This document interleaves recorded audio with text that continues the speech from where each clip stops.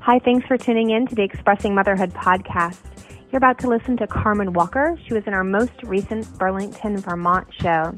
Carmen is a mother, daughter, friend, talker, listener, leader, and dreamer. In her private practice as a psychotherapist and an Ayurvedic consultant, that's a very hard word for me to say, she meets with adults and couples. She is passionate about listening to our intuition, being real with one another, manifesting, and mindfulness. Carmen believes that the point of life's great adventure is to grow and evolve. She dreams of traveling the world with her husband and 2 children, making documentaries and stepping off the beaten path.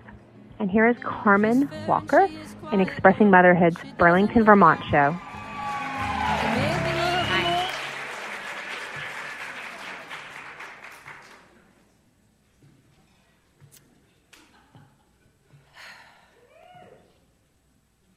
Last year, my 6-year-old's daughter's abundant joy went missing. She stopped smiling, asking questions, drawing, playing. She stopped dressing herself and racing out that front door. Stella stopped just about everything. There were endless tears, continuous tantrums. She was utterly intolerant and barely eating.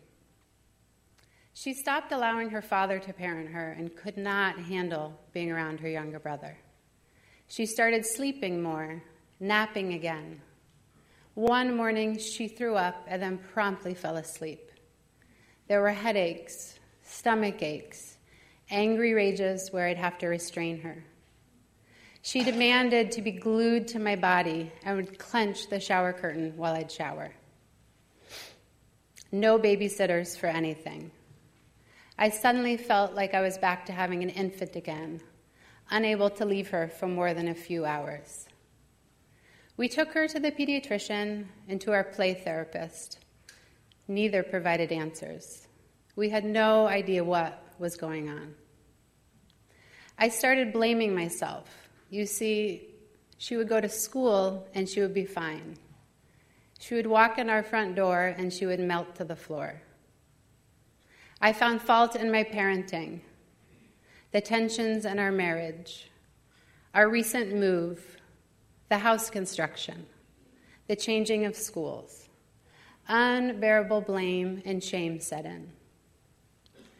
The 2 things that helped during this time were baths together and heart hugs. It became normal for Stella and I to take 2 to 3 baths together a day. In the warm water, her body would relax. Her smiles and her curiosity would return. She would get lost in her fantasy world, and there'd be this glimmer of her. Baths became our refuge. It was the only place where things felt normal. And in the moments when Stella was on the verge of an angry outburst, if I timed it right, I could maneuver like a contortionist for her to climb on top of my body so that the beating rhythm of our hearts would somehow regulate her. We named this a heart hug. The energy it took to tend to Stella and my absolute terror about what was happening meant that I became a shell. I was an empty vessel there to serve Stella. Getting her dressed in the morning sometimes took close to an hour because the sensations of her clothes were just too much to handle. I knew in my gut that something was wrong, but there were just no concrete answers. I stopped sleeping, lost my appetite. Anxiety and depression seemed to be taking a hold of both of us. This went on for 37 days. And then on Mother's Day, Stella woke up and cried out that her neck hurt and that she could not stand up. I remember my body trembling as we headed for the hospital. Then we were meeting with doctors.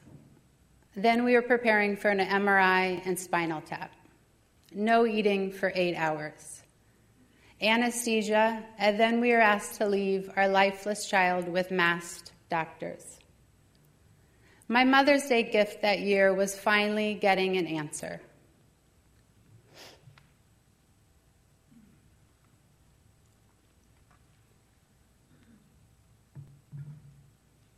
The MRI shows lesions on Stella's brain and spinal cord. I'm in shock. I'm squeezing the hands of the doctor, who explains that Stella has what's called acute disseminated encephalomyelitis, which is a brief but intense inflammatory attack of the brain and spinal cord. Doctors explain that Stella's body created a temporary autoimmune disorder, one that she will fully recover from after high doses of steroids. I'm trying to process the diagnosis and also absorb the doctor's deep relief that it was not much worse. The steroids amplify everything and almost take us over the edge. In truth, I did go to the very edge, almost falling. But my husband's steadiness pulled me back. 5 days later, on a particularly beautiful, sunny day, my husband is steering the car home from the hospital. I sneak a look in the rearview mirror, and I see Stella smile. We pull in the driveway, and she immediately wants to hop on her bike. She wants chocolate. She wants to put on her fancy dress. She wants her dolls. She wants more chocolate. Desire and joy. I must have thanked God more than 5 million times that first day home from the hospital. The next day, I was alone for the first time in weeks, and I crawl to my bed. The deepest exhaustion that has ever hits hard. My loved ones, near and far, rescue me. They give me permission to be alone, to stop parenting, to rest, to cry, to replenish. My own mother is there holding me just as Stella needed. I remember being up in my bedroom and hearing her laughter downstairs. She was downstairs laughing with her brother. Stella was back. My girl was back. And I was slowly coming back. But these days, being back for me feels very different than before. Before this experience, I liked parenting. I loved it deep down. But I had this undercurrent of restlessness. I was antsy to get away, to have a night off. There are more times than I'd like to admit where I was an empty presence. I took this privilege of parenting and those simple smiles for granted.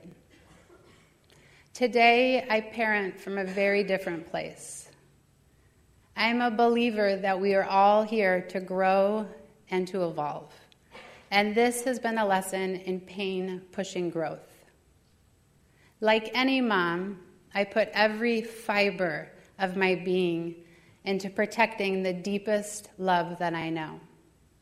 I was scared, so vulnerable, and the process of getting to the other side has changed me.